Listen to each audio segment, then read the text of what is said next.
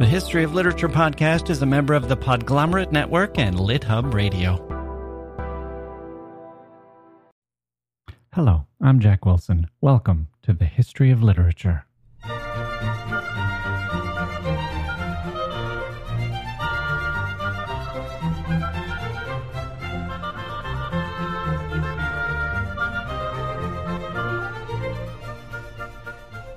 Episode 5, Greek Tragedy, Part 1. Let me start by describing a Facebook experience that I'm sure many of you will find familiar. What we might call a tragedy has happened to one of our friends or loved ones. The horrible post comes, breaking the horrible news. It reads like this: I'm sorry to let you all know that my father was killed in a car crash last Tuesday night. The funeral is tomorrow. He was a beautiful man, and we miss him terribly. And you, dear listener, what do? Your heart leaps into your throat. Your eyes burn with tears. And with a heavy heart, you reach for your computer mouse and hit the like button. Like? What kind of monster likes that news? Now, some might blame Facebook's lack of options for this result, but we do have an option. We could ignore the post. Why do we click like? Hold that thought. Instead, let me ask a different question. Why do we go to Shakespearean tragedies? King Lear, Hamlet, Othello, Romeo and Juliet, Macbeth. These are some of the most popular plays of all time. Nobody forces us to go. There's not a religion that compels our attendance. Oh, sure, I can hear you saying that you read these plays as students and you were forced to by your teacher. But adults choose to go. Thousands, maybe millions of people every year. We pay for the privilege of watching these. And think of the plots. Everyone dies, or at least the main characters meet with a horrible ending. It's vicious. It's like a bad joke. I heard that said about opera once. I went to the opera, 2 hours of singing, and everybody died. What's the big deal? It's the opposite of a Hollywood ending. Why do we go? And we do go, in large numbers. Millions of people watch the television show Breaking Bad, myself included. And the worse things got, the bigger the audience was.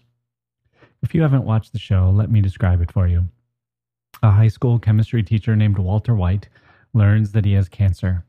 In order to pay for his treatment and provide for his family, he starts cooking batches of meth using equipment that he's stolen from his school laboratory.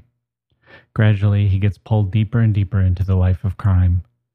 Over the course of 7 seasons, we watch him turn from a nondescript everyman into a canny, ruthless drug lord. And he does this long beyond the point where you could say it's being done because of the cancer. As the audience, we gradually come to admit that our hero has basically become evil, a bad guy, and we see him destroy everyone and everything around him. We know that he himself is headed for an awful, inevitable end. Why watch a show like that? And not just watch, I couldn't wait for the next episode.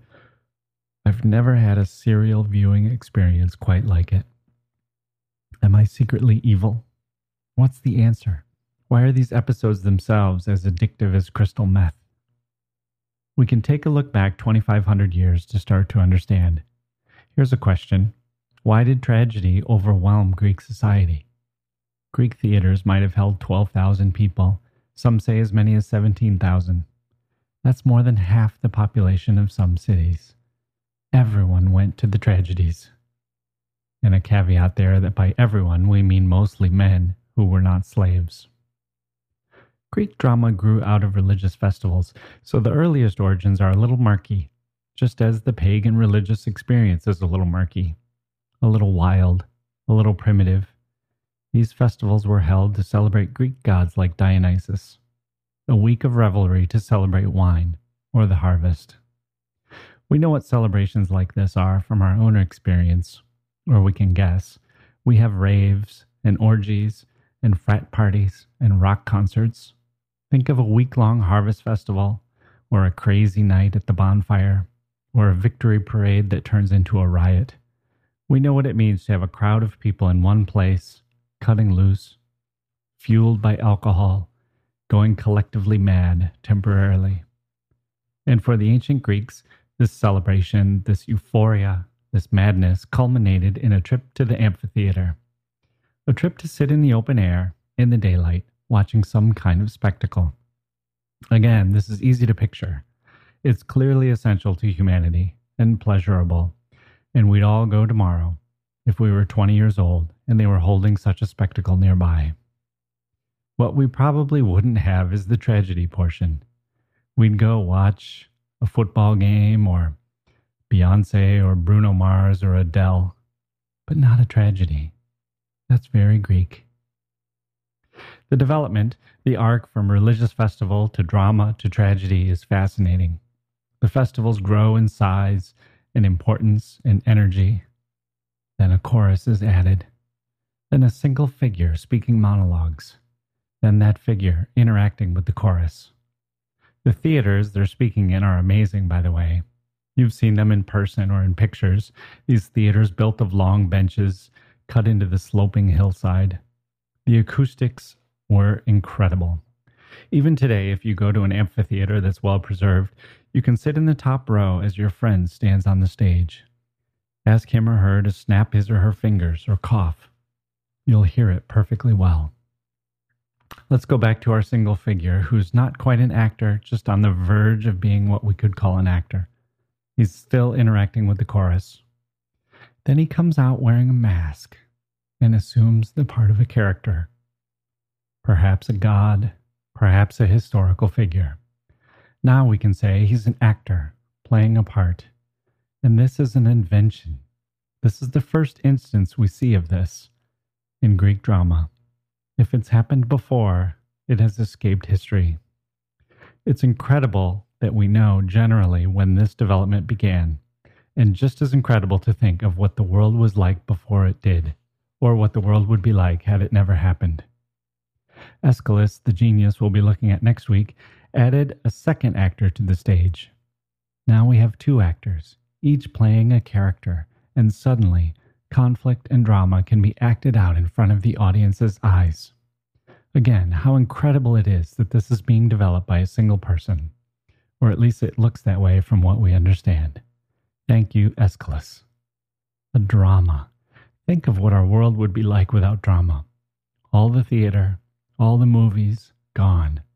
We'd have music and speeches, paintings and sculpture. We'd even have poetry and novels. But no dramatic activity. It's incredible to consider. Now, audiences in Greece knew a good thing when they saw it. Drama took off like wildfire. You can imagine what the feedback must have been like from those earliest plays. Two people pretending to be characters in opposition to one another? A drama, a conflict acted out before our eyes? Are you kidding? This is so much better than just being told a story by a narrator who's standing there describing everything to us in a monologue. More of this, please. We're actually very close to our answer of why we go to see tragedy, but let's keep holding that thought for now. Instead, let's jump ahead about a century to Aristotle, who can take over from here. Nobody who has ever lived has thought more deeply about tragedy than Aristotle. Unfortunately, that even includes your humble podcaster, me, Jack Wilson. What can I say? Aristotle has me beat in every way except one. He sucked at podcasting. So here I am, filling in, doing my best. Aristotle fascinates me. Plato and Aristotle stand for two poles of philosophy. They took two entirely different approaches to understanding the world, and each of them were so good that they continue to be unsurpassed in their respective methods. And here's one of the happy accidents of history. They knew each other. Quite well, in fact. Plato was Aristotle's teacher. Really, this chain of individuals is so remarkable, it's like the cosmos itself, which is so astonishing that it's easy to think that there must be a divine hand behind it all. Socrates, one of the most remarkable figures in all of history, has a student, Plato. Plato himself has a student, that's Aristotle. Does it stop there? No, because Aristotle himself has a student who just happens to have been Alexander the Great, perhaps the greatest military mind in the history of the world. If you were drafting historical figures in your historical figure fantasy league, these four would all be first round picks, and they are in a direct line with one another. If there's another chain like that in history, if there's anything even close to it, let me know. What I love about Plato and Aristotle is how different they were. This wasn't the case of a pupil standing on the shoulders of his teacher. This was one genius recognizing the genius of another, but then going down a completely different path. I'll oversimplify their differences, but only a little, and put it this way.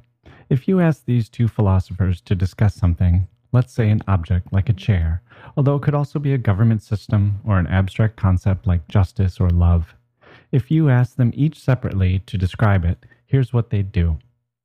Plato would say we need to think of a chair, an ideal chair, and frame our discussion that way. We should envision the ideal chair and think about what we ask a chair to do. There's a perfect chair that exists in what Plato calls the world of forms, and today's chairs, the chairs we can see and touch, are just flawed imitations of it. Aristotle, on the other hand, would take a different approach. He would look at every chair he could, consider them all, weigh all the evidence of actual chairs that he'd seen in all their differences and variations. He'd find categories for them, find a description that fit them all. He, in other words, is not using inductive reasoning, as Plato is. He's using deductive reasoning, empirical evidence, not abstract thought. The great thing about the two is that they can wind up meeting in the same place. There's room for both approaches. Both ways are going to tell us a lot about chairs and get to some kind of truth. We'll have an answer for what is or isn't a chair, what a chair does, what makes a chair good or not as good. There may be different ways of getting there, but the results might be similar. And either way, the journey matters. There's the potential to learn something either way, just as there's the potential to get things wrong.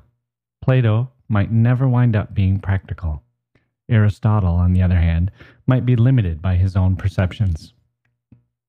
That's all just to set up Aristotle so that you understand why we're using his definition of a tragedy and perhaps hinting at why he shouldn't be followed slavishly. We're lucky to have his thoughts on this. Aristotle, the greatest cataloger and describer in the history of the world, took a hard look at drama and tragedy. He gave us a definition and a discussion that's so good that we have him to thank for Shakespeare's tragedies. Shakespeare knew a good thing when he saw it, and Aristotle's poetics is a very, very good thing indeed. It's not a surprise that Aristotle took on tragedy. Here's a phenomenon that his beloved city of Athens couldn't get enough of. The citizens attended these plays, and curiously, they found them strangely elevating. They believed themselves to be better citizens for attending. You can imagine Aristotle asking, "Why? What's going on here?" It's too much for Aristotle, who's interested in art, but even more importantly, in types of government and individual values and what it means to be a good citizen. It's too much for him to ignore. Something significant was going on here. Why do we care about Aristotle's views? First, as I mentioned, he's probably the greatest observer and describer ever. We ignore him at our peril. And second, he lived during a time when the people were immersed in tragedy as a part of their life experience. Aeschylus, the father of tragedies, one of the greatest author of tragedies ever, certainly in the top 4 or 5, and the earliest, perhaps the most innovative, wrote 90 plays. We have 7. Of the hundreds of Greek tragedies that we know were written and performed, we have something like 25. But all of them were known to the ancient Greeks, including Aristotle. He'd have seen the ones that worked best, the ones that didn't work, which was all grist for that great cataloging mill that Aristotle's mind was. And third, Aristotle had access to the spectacle itself and its impact on the citizenry. He lived among people who had been knowing tragedy, experiencing the theatrical experience of it for several generations. Think of it this way. If 2,000 years from now, someone wants to know how our society experiences the Super Bowl or the World Cup, could he or she really understand it as well as someone can today? Someone who lives through it, who could talk to people who don't care at all, and people who are obsessed, and everyone in between, who can read 100 different articles on the subject in real time, and who can attend the games themselves? It's doubtful. That's why we look to Aristotle. He was there, eyes wide open, brilliant mind churning. What did he see? First, he shared the general opinion of his day that tragedy is the highest form of drama. Indeed, it's the highest form of art itself.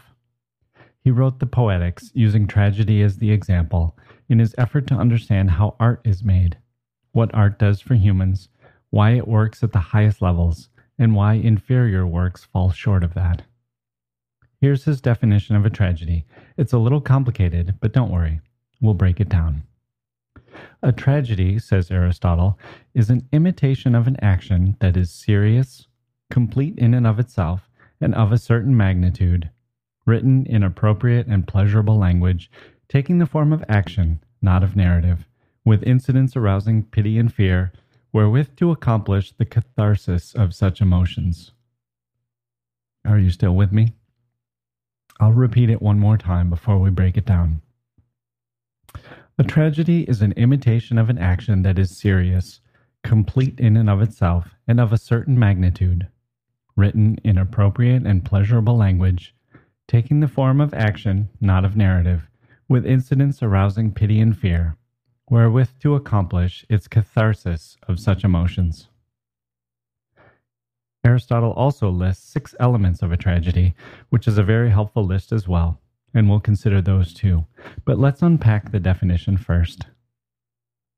The first clause is the imitation of an action that is serious, of a certain magnitude, and complete in and of itself. Here we have some ground rules. The topic of our tragedy must be serious. My girlfriend not texting me back doesn't rise to the sufficient level of seriousness. A certain magnitude means there are consequences. The stakes are high. There's an importance to it. Why are so many tragedies about death? Here's our answer. There's a gravitas to death, and the word gravitas itself tells us why. Gravity, heaviness, the grave. And finally, complete in and of itself. Too little of the narrative or too many wayward plots, and the audience will lose its way. The spell will be broken. The effect will be confusion, rather than the catharsis that we're headed for. We skipped over the first noun of the definition, imitation, but it's worth pausing and considering that as well. This is an imitation of reality. This is artistic. This is art. We aren't watching actual events. That's a rather obvious comment, but it's important. Our pleasure is an aesthetic one. Nobody suggests we'd feel the same way if these were actual people. Next up in our list of phrases, in appropriate and pleasurable language. Aristotle's considering the Greek chorus here as well as the lines themselves. The language should have rhythm and harmony. Again, what this mainly means is that there is beauty and not barbarousness, but beauty is not strictly necessary as long as barbarousness is avoided. Even beauty, if it's overly beautiful, might get in the way. Don't break the spell. Don't make the experience one of the audience fighting the language. I might suggest here that a bad translation of Greek might make us miss the point of a tragedy. And some might say that Elizabethan language of Shakespeare does the same, at least until our ears adjust. That's blasphemous, I know, but sometimes a little blasphemy is necessary. Think about it the next time you attend King Lear. Did you fall into the play entirely, or was part of you holding out, resisting the language? I'm not suggesting we change King Lear. I'm just suggesting that there may be better ways to understand the power that tragedy had on the minds of the Greek audience. Breaking Bad has it all. The language is right there and immediate. Our next phrase is easy, in a dramatic rather than narrative form. This distinguishes tragedy on the stage from, say, Homer. Homer is poetry. It's one person reading to you or talking to you. It's not the same as watching 2 people act it out. It might be a better read than a play, but Aristotle's not talking about the text. The play's the thing. So we come to the next phrase, with incidents arousing pity and fear. Now we're getting to the heart of it. Pity and fear. Pity means we feel sorry, very sorry for the main character, the tragic hero. More on him in a moment. Or on him or her. For Aristotle, it was always a him, but for us it can be either. Fear is the audience's fear for what is about to happen to the hero as he moves toward a destructive end. Fear for Othello or Hamlet, fear for Lear or Macbeth or Romeo and Juliet. We see them all. How about fear for Walter White? Yes. Man, this is turning into a podcast about Breaking Bad, but I don't care. It deserves the praise. And finally, to accomplish a catharsis of these emotions. Catharsis is so specific to Aristotle that we don't even try to translate it. We gave up long ago and just use his word. It's a purging or a cleansing of emotions, a release of the pity and fear. Usually this is the moment of revelation when the tragic hero falls on his face or gets what's coming to him, and the audience can finally explode. Is this a sexual reference? Perhaps, but it doesn't have to be. Any pent-up frenzy will do. Let's take a quick break to collect our thoughts and then move on to the 6 elements of a tragedy as Aristotle describes them for us. Hey grown-ups, the Cat in the Hat Cast is a new podcast from Wondery, perfect for the whole family.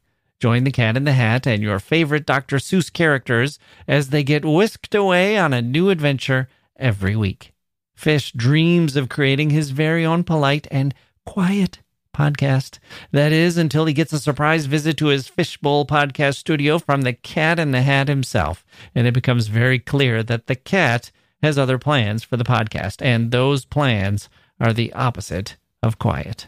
The cat may be disruptive, but it turns out he's also a great help to get Fish out of all kinds of predicaments. Bursting with music, silliness, and rhymes, the Cat in the Hat Cast encourages us all to find fun that is funny in every episode. Sing along to new favorite songs, try your luck at Titanic tongue twisters, have some fun with wondrous wordplay, and most importantly, bring your family along for all of the adventures in the Cat in the Hat Cast.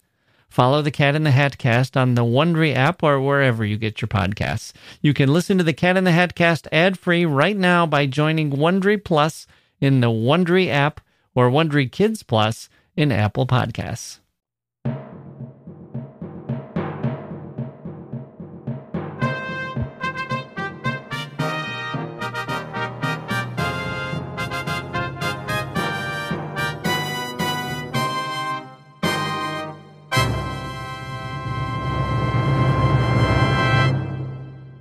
Okay, let's get through the first 4 elements quickly. They're not as important as the final 2. Number 6 is thought. Do the lines spoken make sense? Are they plausible? It's a low threshold to clear for a great playwright, but for the rest of us, it's a good reminder. Break the vivid, continuous dream with something unbelievable, and whatever frenzy you're building up will deflate. Number 5 is language or diction. Thought is what is being said. Language is how it's being said. Again, the key here is not to be elevated or flowery or anything like that. It's to keep your audience engaged. An awkward phrase, an inadvertent pun, clumsy language, cliches, vapid speeches. Save those for the comedies if you use them at all. Tragedy needs to be like a freight train headed down the track with nothing stopping it. Numbers 4 and number 3 are melody and spectacle. These are important to Aristotle, not so much to us. Well, unless maybe you're a filmmaker, in which case you'd want to pick the right background music to maintain your effect and the right cinematography. Again, there's no hard and fast rule about what you must include, as long as you don't include something that messes up the momentum of the tragedy. No goofy miscues to derail our freight train. And then we come to number 2. Character. Every character, or at least every main character, must have an essential quality or nature that is revealed in the plot. The moral purpose must be clear to the audience. White hats and black hats, but that's not to say that morality is black and white. To the contrary. Our main character, our tragic hero, must be good in some way. Otherwise, the audience experience is messed up. We need to have some pity and fear. There's no pity if we don't have something good to root for, and there might not be fear either. Other things to remember about character fall into the category of don't break the spell. The characters should behave appropriately for who they are in life. Aristotle calls this gender and station, and we don't have hard and fast rules about gender or station like he did, but we do have certain boundaries. We don't expect someone in 2015 to be jumping over buildings or speaking in Latin, unless there's some good explanation for it. Their personalities, though, must be believable.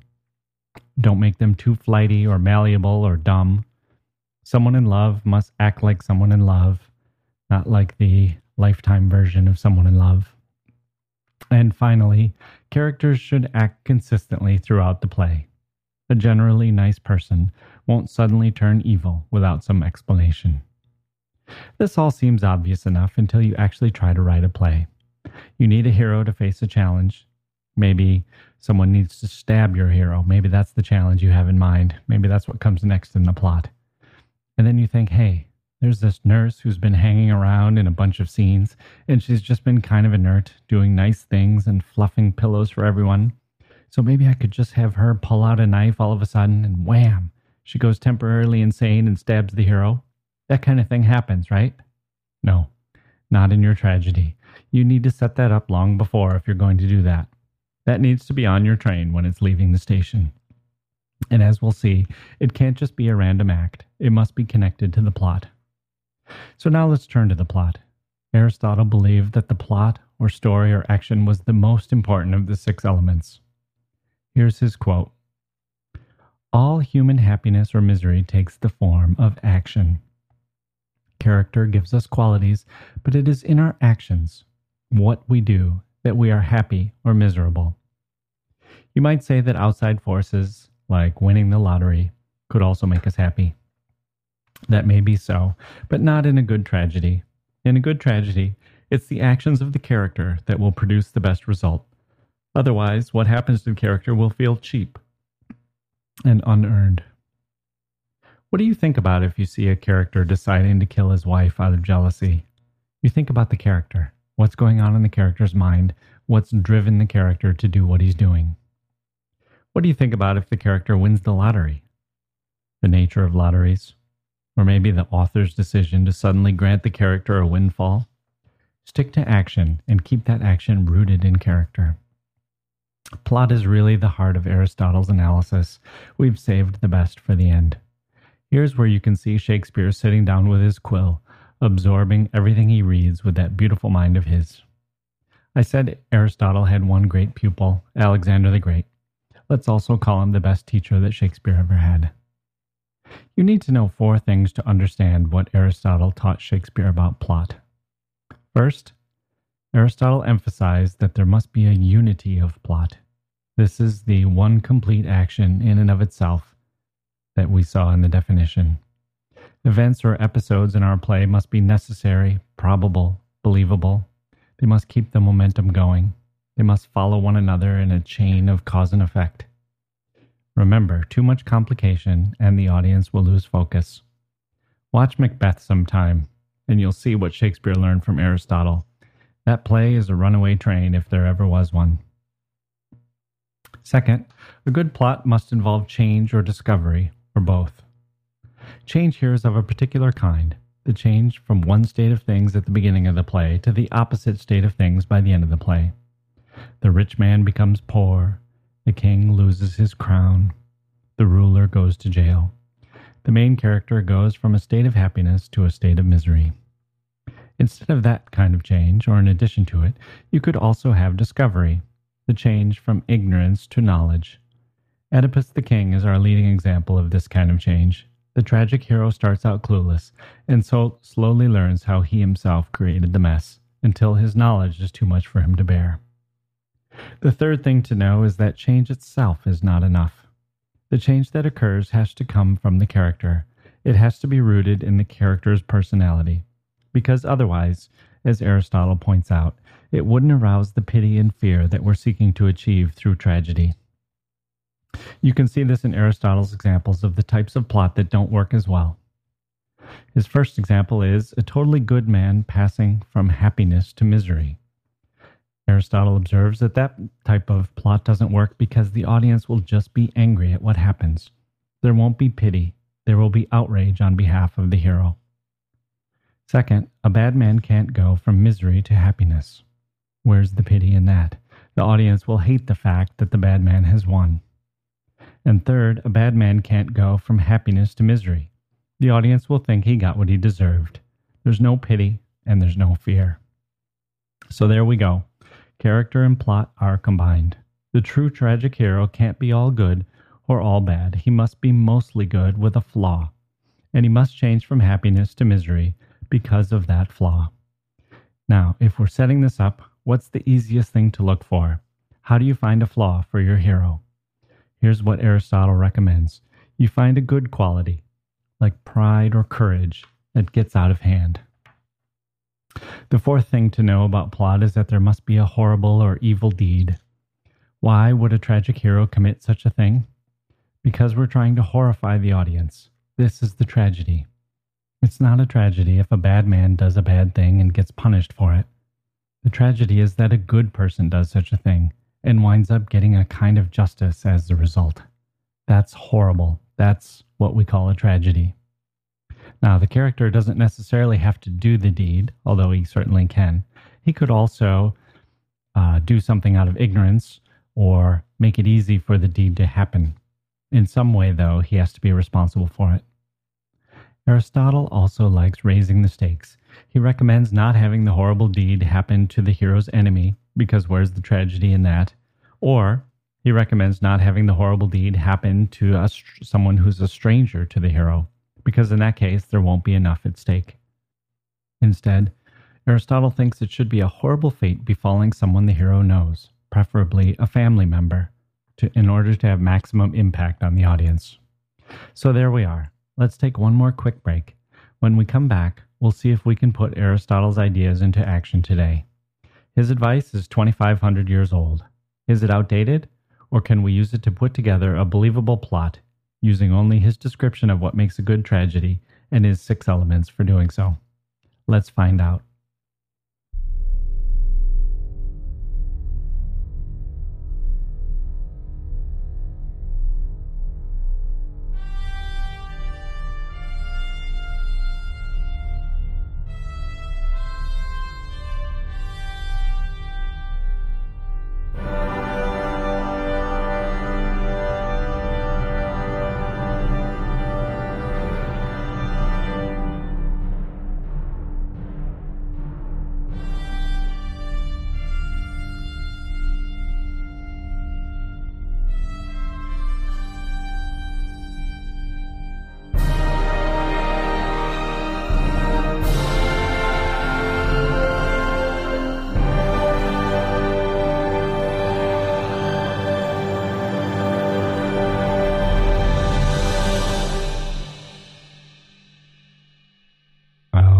So here we go.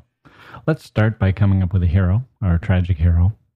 Now, Aristotle recommends that we use a leader of some kind. And of course, he would say that the leader must be a male. But we can ignore that as a limitation of Aristotle's world. How about a female? How about a female CEO? That would be powerful enough to have a fall from grace. Remember, we need to end up in the opposite place from where we begin. And of course, we have a benefit by making our hero female, which is that it might give us an interesting twist on the audience's sympathy for her. Look, we've had male kings for 2,500 years at the heart of our tragedies. A female CEO might better reflect our era and strike our audience as more fresh. We can depart from Aristotle where it makes sense to do so. As with any art, the important thing is that we understand what rules we're bending or breaking and why we're doing so that if things go wrong, we know how to fix them. So, we have a female hero who's the head of a giant multinational corporation. Let's dispense with the first 4 elements: diction, spectacle, melody, and thought. We'll just assume that we get those right. Let's go straight to the most important 2, character and plot. And in particular, the way that character and plot need to work together. We know that our character needs to be mostly good. A ruthless CEO won't give us the tragedy we need, because the audience will be rooting for her to fail. So we need to have her be positive, someone we want to succeed, even though CEOs are often wealthy, often somewhat hard for most of us to identify with. Some people might be naturally predisposed to hate our hero based on their views of the wealthy in general, or maybe their own boss. So let's make her a good CEO. Someone who cares about the environment, cares about workers. Maybe she's turned around a car company and brought jobs back to America. There are ways to make her sympathetic. One of the easiest ways to set up a character is to show how much others like her. So maybe we could start with a worker who comes in, or maybe two workers, two union officials. They could be talking and they could acknowledge that she's been the best and the fairest CEO that the company has ever had. Is this good for a hero? Sure. We can ratchet this up if we need to. Maybe she started out poor and put herself through college. Maybe she herself started out as a factory worker and worked her way up. Maybe every other CEO that the company has had has been a short-sighted MBA type who just grabbed the money and left. But she, our hero, cares about the company, its purpose, its workers, because she was one of them. Wouldn't you root for her to succeed? We could also set a greedy board of directors in place, maybe have a rival executive who's trying to tear her down. We could throw in some misogyny and some class resentment. We can make her very sympathetic, but let's not go overboard. We'll need to calibrate this carefully. We want to go far enough to make her sympathetic, but not so far that she's unbelievable or implausible. And of course, we have to give her a flaw. Aristotle, as we saw, recommended we use a good quality that just gets pushed too far. How about ambition? Maybe in her rise to the top, she's stepped on people. Maybe her belief in doing good. Maybe it's the desire to do good that has made her commit some bad acts. Maybe she herself was the head of the union and some bad things happened as she worked her way up. How bad did things get? And how involved was she? Did she have someone fired? Is that the horrible deed we're looking for? But is that really dramatic enough? People are fired all the time. It might be hard to get the audience to care about that. Maybe one of her rivals was killed. That has possibilities, but again, we must be careful not to strain plausibility. Did she kill the rival herself? Actually commit a murder? That might be a bit much for the audience to believe. Remember, her flaw isn't passionate anger, but ambition. And she's not a cop or a soldier or someone who might be expected to carry weapons around. How about this? Maybe she created an atmosphere where this kind of thing could happen.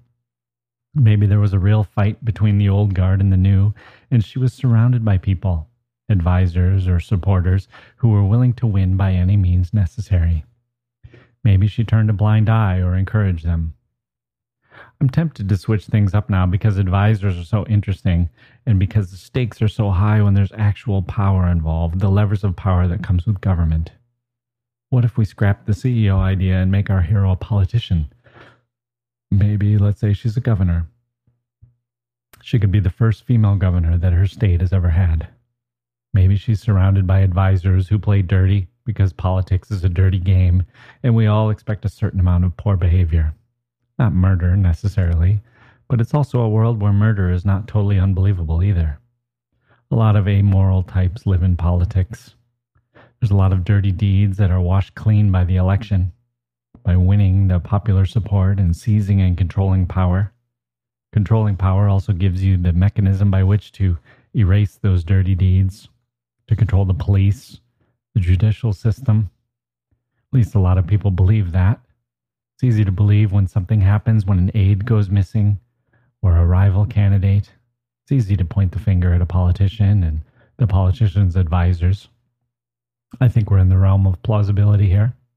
So, that's our character, a rags to riches governor who has made it in a man's world, who herself has high-minded ideas for what she wants to do, who's unselfish and popular and talented and capable of doing great things for her citizens, but who has let her ambition and belief in her own sense of destiny cloud her judgment in terms of the people she's associated with. All of that follows Aristotle, more or less, and I think that works. I think we can make the audience care about what happens to our hero and hope that she succeeds, and at the same time feel sorry for her. Remember, this is the pity that we're looking for. We can believe that she's trusted her advisors, and we can be afraid for where it will lead her. We don't know yet where it will lead her. We haven't talked about that. We do know that whatever happens to her will come from her own ambition, so we're not too angry about what happens. We see that it was her fault. We sense that it came from her good quality that we've exaggerated. So let's look at the plot. As an initial matter, we need unity. We can have a few stray subplots, maybe some aides, their background story, but even those should be connected to our central theme. And we need a change or discovery. I think we have this covered already, the change. We see the rise, maybe she wins the election or the re-election. We could have her start in the governor's mansion, and then we'll see the downfall. That will be the change we're looking for. But how do we get from A to B? What about our A, the deed, trusting her advisors, will lead to the downfall? Remember, there are 3 plots we can't use. She can't be all good. She can't be bad and get rewarded for that. And she can't be bad and get punished. And we know that she has to end up in misery. So let's talk about what that misery could be. What happens to politicians? They lose an election? That's not very dramatic. That happens all the time.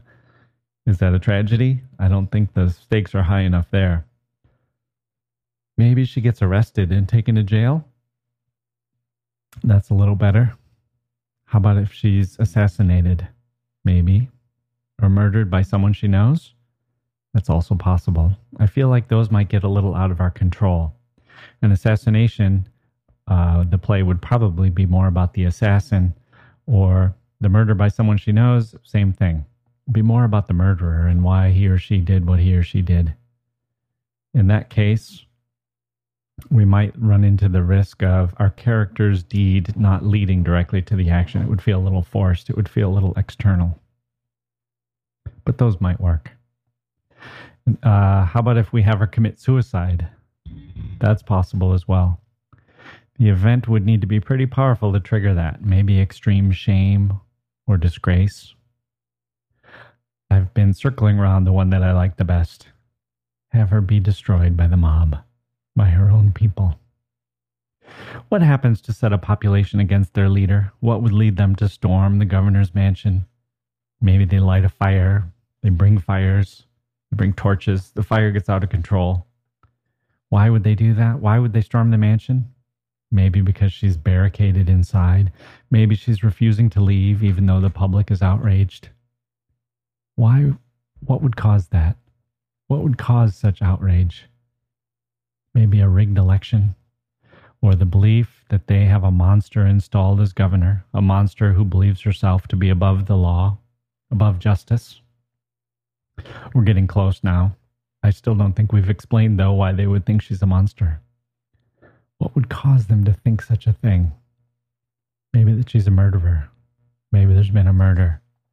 Maybe it's her husband. That would fit with Aristotle. The horrible deed would need to be acted upon a family member. We could use a son or a daughter, maybe a lover. I like the husband. I like that idea. Maybe the husband was himself beloved by the people. Maybe he was a threat to her. Maybe he questioned some of her tactics. Maybe he alienated her advisors. Maybe those advisors gave her some bad advice, filled her head with things she wanted to hear because of her ambition, but were not actual. Maybe the public has figured out the truth. Maybe everyone knows the truth but her. She's the last one to learn it. Maybe that's the discovery we need. Remember, change in Aristotle's scheme, change can be discovery as well as a change in events. You can pass from from ignorance to knowledge. And now she's refusing to be arrested, refusing to go gently into that good night. And the very public that she's counted on to support the one she wants to serve is the one that rises up against her and leads to her tragic downfall. We've kind of been working in reverse order, so let's straighten out the plot and see where we are. A woman rises through the ranks to become a popular leader, her state's first female governor, who wants to help people. She's gotten where she is because of her strength of character. She's ambitious, she's strong, she's confident. Those same qualities work against her when used in abundance. She never shrinks from a political fight, and she's surrounded by advisors who aren't above brass-knuckle politics, which she accepts as part of the larger need to fulfill her destiny as a leader and agent of change. She entrusts and empowers one of these advisors too much, which comes to a head when her husband, himself a popular political figure who has been critical of her election tactics, is found dead in suspicious circumstances. After the election, the truth becomes made known. She has allowed the murder of her husband to go forward. A warrant goes out for her arrest. Her advisor persuades her that this is a trumped-up charge. She attempts to seize power and remain in office. Even as she thinks she's being victimized by the police and refuses to accept arrest, the people are outraged and storm the governor's mansion. Finally, she realizes the truth, that she herself was complicit in the murder of her husband, just as the fires start shining through the windows of the mansion. How will this make the audience feel? If we do our job well, they'll think the chain of events are believable, plausible, and lead to an inevitable result. Every step in the chain will be logical and rational. And by the end, when our hero finally accepts the truth that her own ambition led her to trust someone she shouldn't have, and that this directly led to her own husband's horrible murder, the audience will feel a gushing sense of relief. The journey will have built up something horrible, but the end will be cathartic, a purging. How good is it? How good is our plot that we've just come up with together? Well, let's work on it.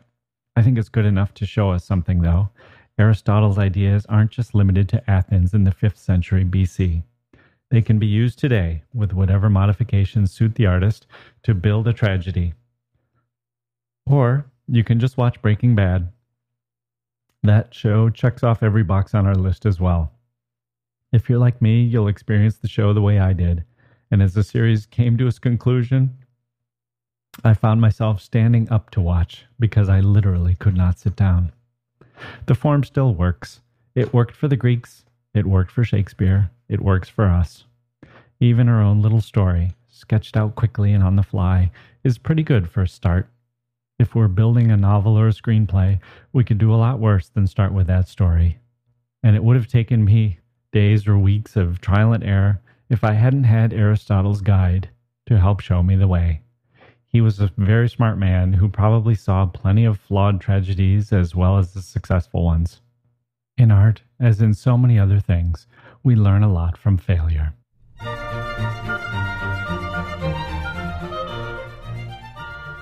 There's our music. That means we're coming to the end of this episode of the History of Literature. Next time, we're going to take a look at what Nietzsche had to say about tragedy, and we'll take a closer look at the great Aeschylus, Sophocles, and Euripides, the 3 great authors of the tragedies who inspired Aristotle. How well did their plays fit Aristotle's definition? What was their importance for the history of literature? And how well do those plays hold up today?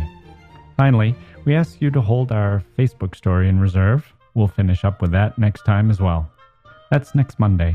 On Thursday, we'll have more of a comedy/tragedy on the Restless Mind show. That one will fall more in line with the Mel Brooks definition of tragedy. Tragedy, Mel Brooks said, is when I prick my finger. Comedy is when you fall into a sewer and die. That's the spirit. Actually, that says a lot more about comedy than tragedy. It gets tragedy all wrong, as I hope we've shown today. That's the Restless Mind show right here on this feed, because that little podcast is not yet pushed out of its nest. Hey, speaking of which, you can subscribe to the History of Literature on iTunes or wherever you get your podcasts.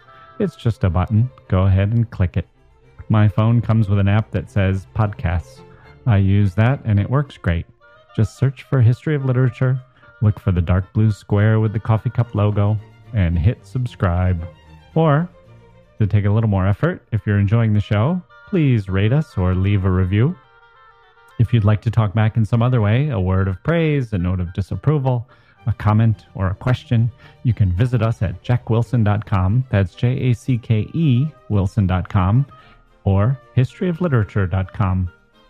Are we on Facebook? Yes, we are. We're just getting started there. Come over there and like us as well. That's facebook.com/historyofliterature.